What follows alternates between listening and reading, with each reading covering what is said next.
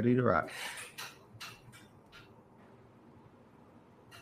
Awesome. And we are back. Another episode of It Is What It Is podcast. I'm your host, Cody Kelly.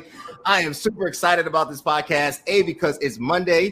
And if you know me, Monday is my favorite day of the week because that's when I can get back into the gym. I got a great episode for you guys today. Focusing on school reopening. I have some amazing guests. I'm going to read a couple of their bios. I'm going to introduce all of them. I want to first start with whose bio do I have? Our lovely First Lady of Freedom Temple, Zabrina Evans. They just celebrated him and Pastor Evans' 5 years of pastoral anniversary. She has agreed to be honest. Keep in mind, they are speaking for themselves. They're not speaking for their employer. They're not speaking on behalf of the educational institution that they serve.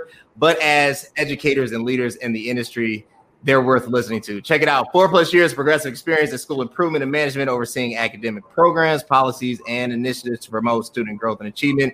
10+ years of alternative education experience, well-versed in program requirements and compliance, led and managed strategic supports for school improvement, highly experienced in developing multi-tiered systems for support and strategic implementation to increase school and student performance, well-versed in contractual and legal obligations related to academic performance and the production of academic accountability reports, relationship management skills across a variety of stakeholders, serving really in a leadership role without naming it, deep in CPS. I'm super excited about having Zabrina Evans on the show. And then my next guest who sent me their bio, Desmond Goodlow. Desmond Goodlow is a proud double. He's a double, not just a single alumni at Howard University, where he received his bachelor's in elementary education in 2015. He has conferred his master's in educational leadership this spring, or it is over, so he just got it. Desmond is now teaching and fellow for Uncommon Schools Public Charter School in Brooklyn, New York. He's received his license to be a principal through the District of Columbia. He's also a proud member of the Kappa Delta Pi, which is an honor society for education.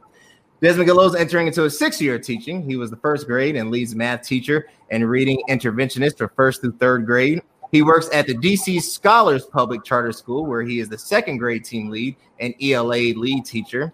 He is inspired to go back to school next fall to pursue his doctorate. You hear it first and loud, his doctorate in education, focusing on educational leadership and curriculum and instruction. His end goal is to be superintendent and teach on a collegiate level. He believes that all children can learn and lives by the quote, "Your zip code should not determine your education." Then I have me Dr. Darylyn Harris. She has her doctorate in education, has been a principal for over 20 years.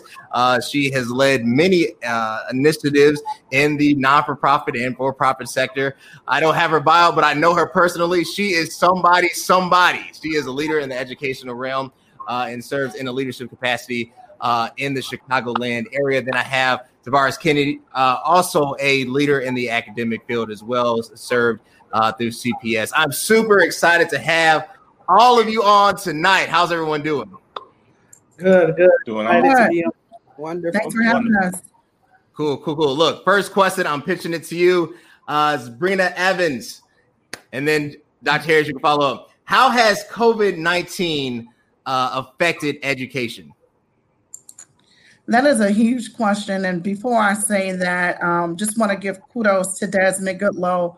It's truly important to have more Black men in education. And I am behind you 110%, rooting for you. You will become a superintendent. And just let me know how I can support you. I will fly to DC, wherever you are. Thank you. No problem. But COVID has impacted education in so many ways. That's a big question. And I just think that it has brought a lot of educators together, a lot of funders together, where we are strategically thinking how to best serve students in this environment. It most definitely has its challenges with students having technology, with students having internet access. But I would say that it's having everyone to start at the same point of looking at how can we be impactful still in this unknown environment. So it's impacted. It's going to impact funding because, a lot of people were laid off, dealing with income taxes, how schools are funded based upon neighborhoods, and a lot of things like the riots. All of those things also will have an impact on this COVID situation. but it has impacted a lot. It has impacted students mentally. It has impacted teachers mentally. So it's really, it has impacted a lot on the realm in regards to funding, educational reform, just students overall. So, I feel that other, individuals on this call can help, put some meat to that. But from my standpoint, it has impacted from, Awesome. Dr. Harris, I was looking, you shared with me some of the stats earlier about CPS. 400,000 students you mentioned, over 600 schools. Mayor Lightfoot, who is becoming a fan of mine, not a fan of mine, but I'm a fan of hers. Hopefully she becomes a fan of mine. That'd be pretty cool. $75 million budget allocated to this reform, or I should say response toward this situation. I was reading in the England Journal of Medicine, there's this thought that it's more rational for kids to start back school than parents because they have a lower transmittal rate of the disease. I don't know medicinally how you prove that, but they've been kind of coming up with these hybrid models. What are your thoughts? COVID-19, schools reopening, how is that working? Well, and I'm not CPS. Let me just say that. And I have never been CPS. I actually started out, I taught public schools for 6 years and private schools for 23. I'm going into my 30th year of teaching. And let me just say, after 30 years in education, I have never seen anything like this before or even close to it in my teaching career. But I do have children, and my children have gone through CPS, and I have a daughter who's in high school. And just even from her particular, the angle of a parent and educator, it's going to vary from person to person, from community to community, how people are impacted by COVID-19, whether or not there's enough funding. Some school districts already have the funding that they need. Some neighborhoods, I should say, and communities already have the funding that they need to get the job done, while others need much more than some. There are the biggest challenge I see is the achievement gap, which may or may not take $75 million to fix. There are some serious problems with the inequities in education, and COVID-19, to me personally, has impacted that more than many other situations and circumstances have impacted the achievement gap. And so for so many kids who are at home, even if you buy them, you spend this $75 million on devices for them to use, that is not going to fix your problem. There are still some much bigger challenges we have with having students even use the device for learning, as well as for parents to be able to monitor student learning, and the parents have to work. There are so many factors involved with making decisions about whether or not adding money to the budget, reopening, or doing a hybrid model will work or not. Believe it or not, this is a very, very, very difficult thing for anybody in education right now. It's a tough choice. And guess what? People still don't have answers. And so personally, I think the biggest impact is the impact that it has had on the achievement gap. And it's just widening the differences between students. When you think about it, students have really been out of school for now almost 5 months when it comes to in-person instruction. Whether or not they've completed assignments online is neither here nor there as far as I'm concerned, because I've actually seen what students are really doing or not doing, and what teachers are really doing or not doing online. The biggest challenge is that students are not learning. And that is a question that educators have to wrestle with and leaders have to wrestle with. How many more months can we have our students not learning? It makes sense. Desmond, Mr. Bison, Howard Bison, right? Students not learning, the impact on achievement. I'm not sure what the reopening plans are for the DC metro area. Let me read the hybrid model, how it's kind of going into play. Pre-K and special education will learn in person at school. Grades K through 10 will learn through a mixture of remote learning and in-person instruction. High school juniors and seniors will be fully remote. Talk to me about that impact on achievement. Really, what are the plans specifically for your area in relation to COVID-19? Yeah, so when I think about that, in DC, they were going back and forth between the blended model or let's do it completely virtual. I'm reminded by a quote by Hillary Clinton tweeted. She said, we shouldn't be able to be forced to choose our jobs or our lives. And DC just recently made an announcement that we're going to be fully virtual. virtually. Because I don't think we should be able to choose our lives between our jobs. And I agree 100% with Dr. Harris about, thinking about the achievement gap, and our students are truly suffering because they have not been in school. Another aspect I think about is their social emotional learning. When you look at the mission, the vision, a lot of different schools, they talk about students being productive members in their community or society and stuff like that. And knowing that we are not able to provide them with the skills to deal with their emotions, they can be angry, sad, happy, frustrated. And, teachers help them navigate or cope through those feelings. And I just think about how I had to tell my students, oh, we're virtually and we're no longer having in-person instruction. I had to deal with their trauma on top of my trauma of I've never done this. I have to change up my strategies, my type of style of teaching. I had to research different pedagogies to be able to drive instruction. And so I think as academics, which is social emotional learning is connected to academics, but it is another part. And I think that is another aspect that has impacted education is student social emotional learning. Awesome. Social emotional learning. Tavares, I want to throw this to you. Desmond hit on it. We shouldn't have to choose between our lives and our jobs. When you think about it, you've been an education as an educator. You also have children currently right now going through the ranks of those institutions. Are you forced? Do you feel forced to have to choose between your life and your job? I would say yes. I have 2 children at CPS. One's about to be a freshman this year, and the other's going to be in 5th grade. And I'm highly concerned about sending them back to school, especially with CPS not really having a detailed plan in place. They have not hired, from what I've heard, they have not hired any additional custodians to disinfect the buildings to make sure it's safe. There's an issue with me.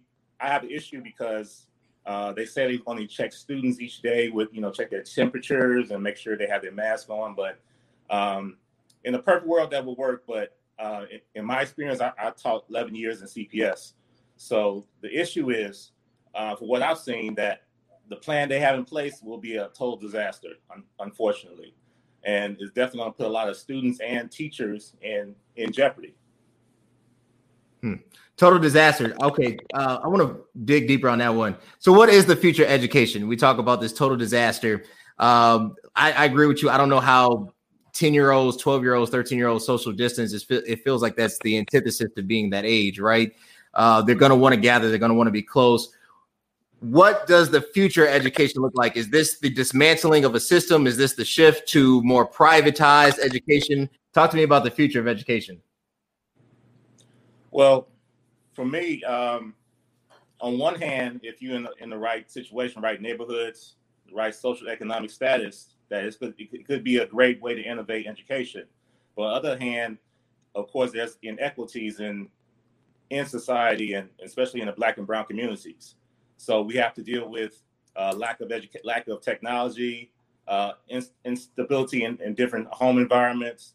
So the gap of learning is going to be further separated, in my opinion, because of the inequity that we already have with the brick and mortar schools. Now we have the responsibility placed on parents to make sure their kids get on computers to learn, and it's not happening. I've seen it with my school district, and I've seen it. My wife has worked with CPS 20 years as well, so she's seen firsthand that even though you're giving them the technology, giving them access to the internet, there were still students who did not report to school every day virtually. So that's one of the biggest problems we have to deal with. And even my personal experience, I had parents who had 8, 9 children in one house, and they had to share a Wi-Fi. They had to share laptops. So that was another difficulty. So they just basically gave up. I was trying to contact them every day, and they did not respond because they were so frustrated about what was happening. And in turn, it frustrated me because I was trying to reach out to them. I understood the situation, but everything just happened so fast that people could not, they could not deal with the situation. They could not deal with the pandemic and how it affected their children and themselves as well, because a lot of them did not work or they lost their jobs as well, and they had to figure out. Also, some parents had to figure out how to get babysitters because they had to get to work. And a lot of them had young children as well. Awesome. I see my guest Sam has joined. Thank you, Sam. She said she was going to join. I'm going to throw this one to you, Desmond, and then to you, Sam. We talk about the inequities. If I was in grade school again, if I was school age, right? Growing up in Orland Park, this would be like a gift from Santa, right? I had DSL back when people had dial-up, right? It wasn't an issue of resources. I now wouldn't have to be actually physically there, so I could do everything pretty much in my PJs. But that's not the case for all. It seems like this is deliberately done and is widening that gap. Talk to me, Desmond, and then you, Sam, about those widening of inequities.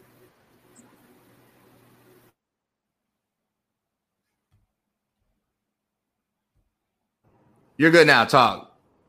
Okay. So it just pretty much piggyback what Kenny said about just the big technology gap that a lot of students and a lot of families experience of not having resources or don't know how to really navigate through a laptop, or a lot of people are connected onto one Wi-Fi. I'm so glad he brought up attendance. Schools already struggle a lot for kids just to come to school for so many reasons. And now you're forcing them to log on to a computer. I think about, I teach second grade. And so it's very hard for them to do this independently. I think about going back to the gaps that they're going to experience. A lot of times when I'm grading their work or asking them questions on Zoom, I hear their parents in the background whispering the answer, or I cannot fully see if they truly understand what I'm teaching. I remember in a professional development, they said, how do you give meaningful or purposeful feedback? And again, it's like, how do I give that when my kids have parents that are doing the work for them? I cannot see, okay, let me pivot here. Let me do an intervention here. Let me pull out a small group here. And so this is going to truly hurt, especially Black and brown kids, and not be able to, progress or compete or do anything of that nature. Sam, this is going to truly hurt Black and brown kids. Talk to me about that reality. There is a pending case right now in Michigan. Young lady was not attending class, a young Black lady. She was arrested. First of all, I don't even know you could be arrested for not attending school. But we talk about furthering the hurt of the Black and brown community. Talk to me about that with this kind of, I would say, hodgepodge makeup of a plan to reopen. Yep. Okay, so first, I am familiar with the case that you were talking about, and I think that when we talk about criminalization of students, that's a major issue for Black and brown students. They are not dealt with in the same ways that predominantly majority white peers are dealt with. They get harsher punishments. Also, oftentimes the social supports, social workers, things like that, the programming for that student, it was not made all the way available. And there were some extenuating circumstances in that student's case. But what we're seeing even now is that it's a lot of access, a lot of broken down access. And I think that in general, Black and brown students have not benefited from the educational system in the same way that their peers have because of the limited amount of access, right, and exploration, the resources, right? And so the outcomes, the student outcomes are no longer, or we don't have the improved student outcomes that we would want to see because of the lack of access and equity. So when we talk about in terms of what this school year looks like, and even what last school year looks like, we don't really know where the students are academically at this point, right? We weren't able to do our end of the year testing. So that definitely leaves a lot of open space, right? And we know that students lose ground generally over the summer. So there's a lot of work that we have to do to make up what they lost, especially in elementary school. In high school, it's a little different because the content is different.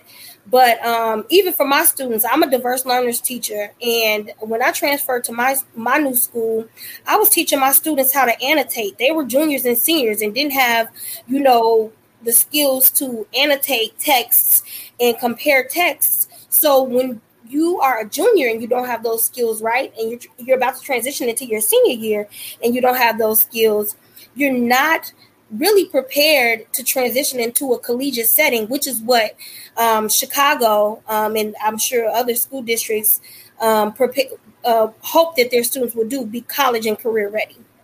Gotcha. Dr. Harris, we talk about just kind of the impact. I want to play a little devil's advocate. There is an opposing side that says basically the reason for a lot of your inner city schools problems has nothing to do with COVID, that these problems were already here. The lack of performance was already implemented. All COVID did was basically take the cover off from them. Very insensitive mark and comment, but to say that side doesn't exist, that'd be a lie, right?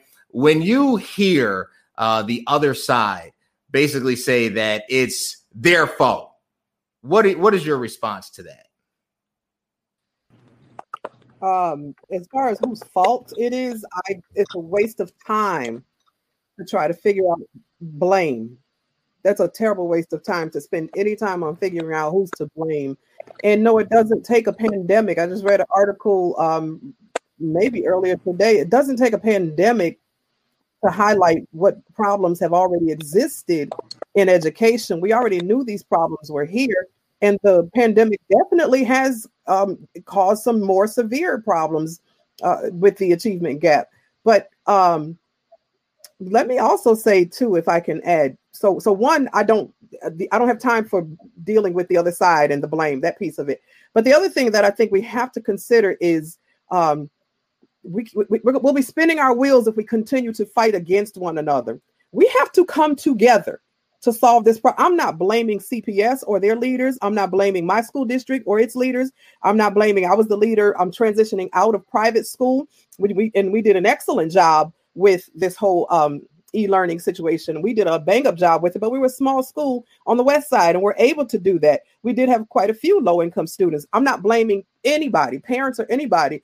As an educator of 30 years, I do realize that we better bring our hearts and minds together in order to solve these problems that have existed for over time and that are continuing to exist today. We don't have time to fight. We don't have time to blame. We need to pull together our resources, our mindsets, and whatever it is that we have to bring our children together and our parents and our families and our communities together to use what we have. We are an intelligent people.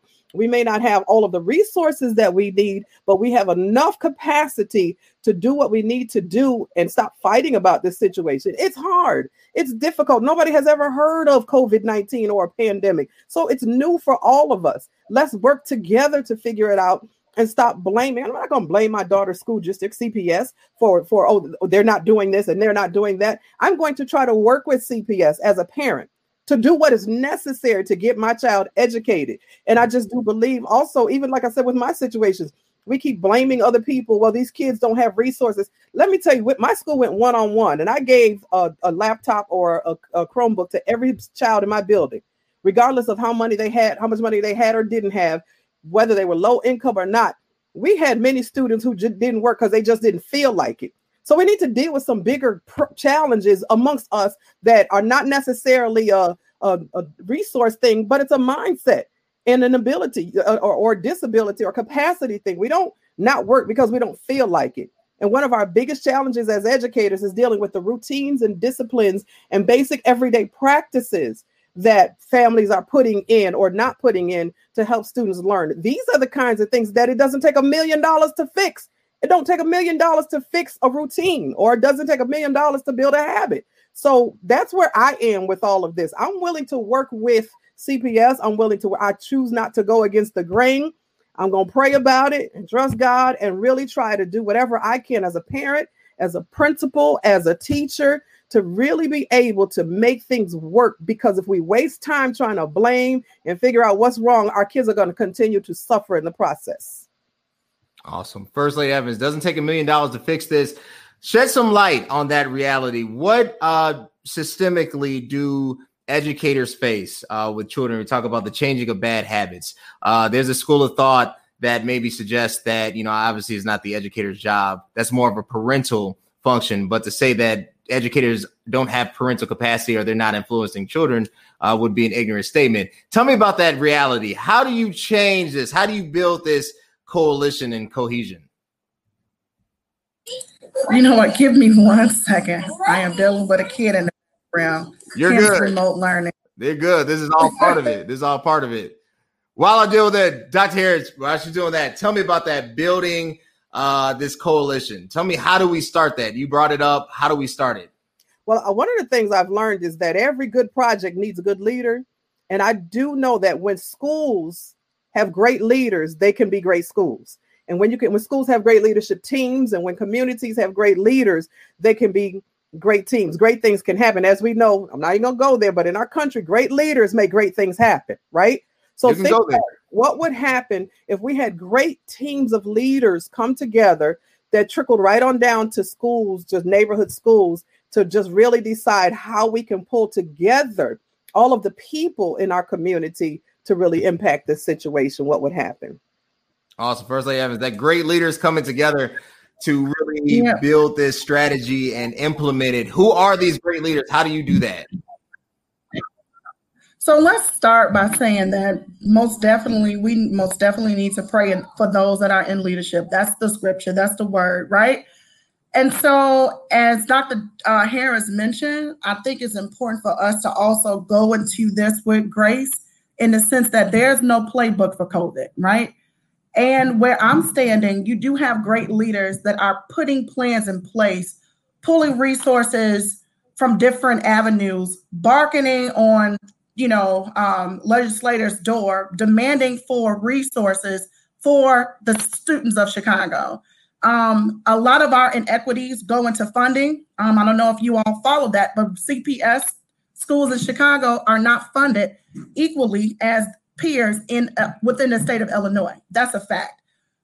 So there are great leaders right now putting things in place to make sure, and this is a difficult decision in regards to, you want students in seats, right? We understand that there are going to be some educational losses from this pandemic. We understand that these losses will have an effect from, this year and years to come. So there are great leaders right now making decisions, getting input from the community, from their communities, in regards to what they want this plan to look like, what they want this plan to feel like. Parents will have the option of sending their students to school or not. But I think, there's no playbook. I think educators are making the best decisions in regards to how best to support students. There are teams that are focusing on how to reopen, pertaining to social. I know Dr. Desmond Goodlow stated around trauma. There's a team within CPS that's focusing on how do we provide the resources to schools to, combat the trauma that students face over this period, in addition to teachers, right? How do we best support schools with PPE? How do we best support schools with cleaning? So looking at all of the guidance that's been put forth by ISB, CPS has unpacked it, even with CDC, trying to figure out what is the best thing, what is the best play. So you most definitely will have, good thinkers, good strategic thinkers in place, but it also comes down to supporting those local level principals, right? Those local level individuals that's going to implement the plan. So that's what Dr. Harris was talking about in regards to having the best people in the building, being strategic thinkers, and really implementing what is needed to really make a difference during this time. Because again, there's no guidebook in regards to how we support schools, how we support teachers during COVID. All of these things are done with the support of God, to be honest with you, giving school leaders ideas in regards to their best professional decision on how to make a change, how to support students, how to support teachers with the funding that they have that really would make a difference for, years to come. So there's no true guidebook. And I honestly believe that leaders are making the right decisions, giving parents the say so in regards to how this plan should look for reopening in Chicago. Awesome. Look, last question. I know I promised you guys 30 minutes. I'm trying to be obedient because we have real professionals. And I see most of you guys in church, and I don't want you guys to be laying hands on me because of my disobedience. So last question, and then you can give your sign off where they can connect with you. Start with you, First Lady Evans. Yes or no? Should schools reopen? Again, that's a big question. I think schools should reopen with the input from families in regards to whether or not they choose to send their students back. And if there's a choice to sending students back, then we should most definitely have protocols in place to keep families and students and educators safe. So yes. And where can they connect with you? Social media, Facebook, follow me, Zabrina Evans. I don't have Instagram. I do have Instagram, I think, but just follow me on Facebook, Zabrina Evans. Awesome. Dr. Harris, yes or no? Should schools reopen, and where can they connect with you? I think I can't say yes or no. It's a case-by-case situation.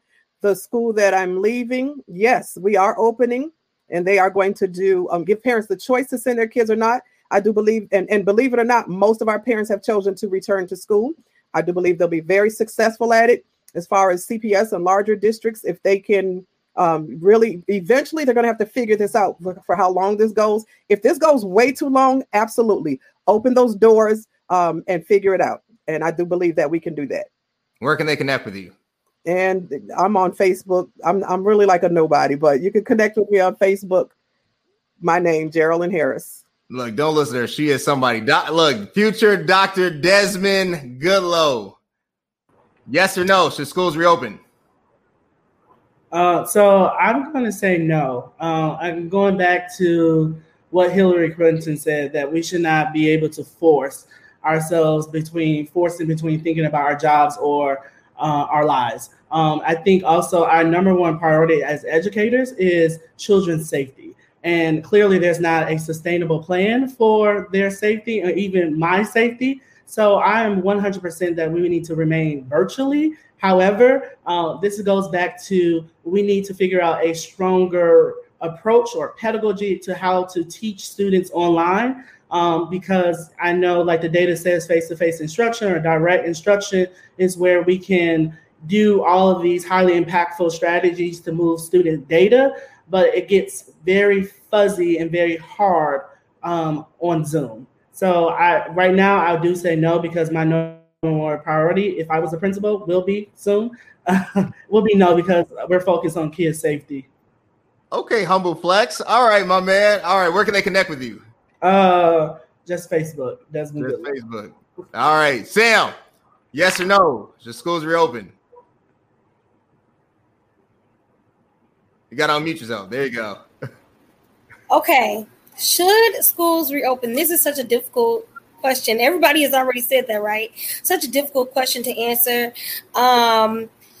I agree with Desmond. I'm really concerned about student safety. I'm concerned about access to hand sanitizer and soap in bathrooms, paper towels, PPE, all those things. But also as a diverse learners teacher, I understand the necessity to be right in front of my students and being able to really report is very difficult to build over Zoom. So while I agree with Desmond, I think that I agree with First Lady Evans and Dr. Harris with there has to be some sort of plan put in place. So in August, no, but hopefully soon thereafter, the schools need to open. My students need me, and I'm ready to get back to my class. Awesome. Where can they connect with you? They can connect with me at Hey Miss Afram. That's HeyMissAffram on Instagram. Awesome. Look, after this, my post-production, I'll have all their social media hyperlinks so you can just be able to click and follow them. Tavarius, yes or no? Should schools reopen? Well, at this point, I would say I would actually like for schools to start the year virtually. Because of what I read earlier, it says 29 states out of the country has spiked in new cases. So right now, this is not the good time. It's not a good time based on statistics.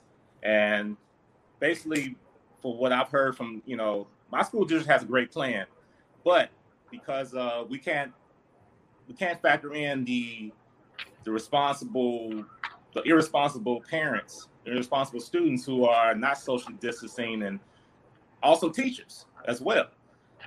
They may not be socially distancing and wearing their masks outside of school. So I'm really kind of concerned about the mentality of this country in regards to protecting one another and protecting themselves and protecting family members. So right now I would say initially, but hopefully I'm hoping by January that we can start really talking about a detailed, foolproof plan to open in January. Awesome. Where can they connect with you? On Instagram, Nigerian Strength 81. Awesome. Yo, follow him on Instagram. I do. I love seeing the pics of him working out. Yo, we got some exciting episodes coming out of It Is What It Is podcast. I got Colorism coming out. I got the End of Hot Girl Summer coming out. I got Church Lies Phobia coming out. Stay tuned Mondays and Tuesdays. I'm turning up the end of the summer. It's about to be controversial. It's about to be real. It's about to be ratchet, but it's going to be always It Is What It Is. But until next time, I want to thank my guests. I want to thank Dr. Harris, Zabrina Evans, Tavares Kenny, Sam, the future doctor himself, Desmond Gillow. Appreciate it, guys. Bye-bye. Thank you.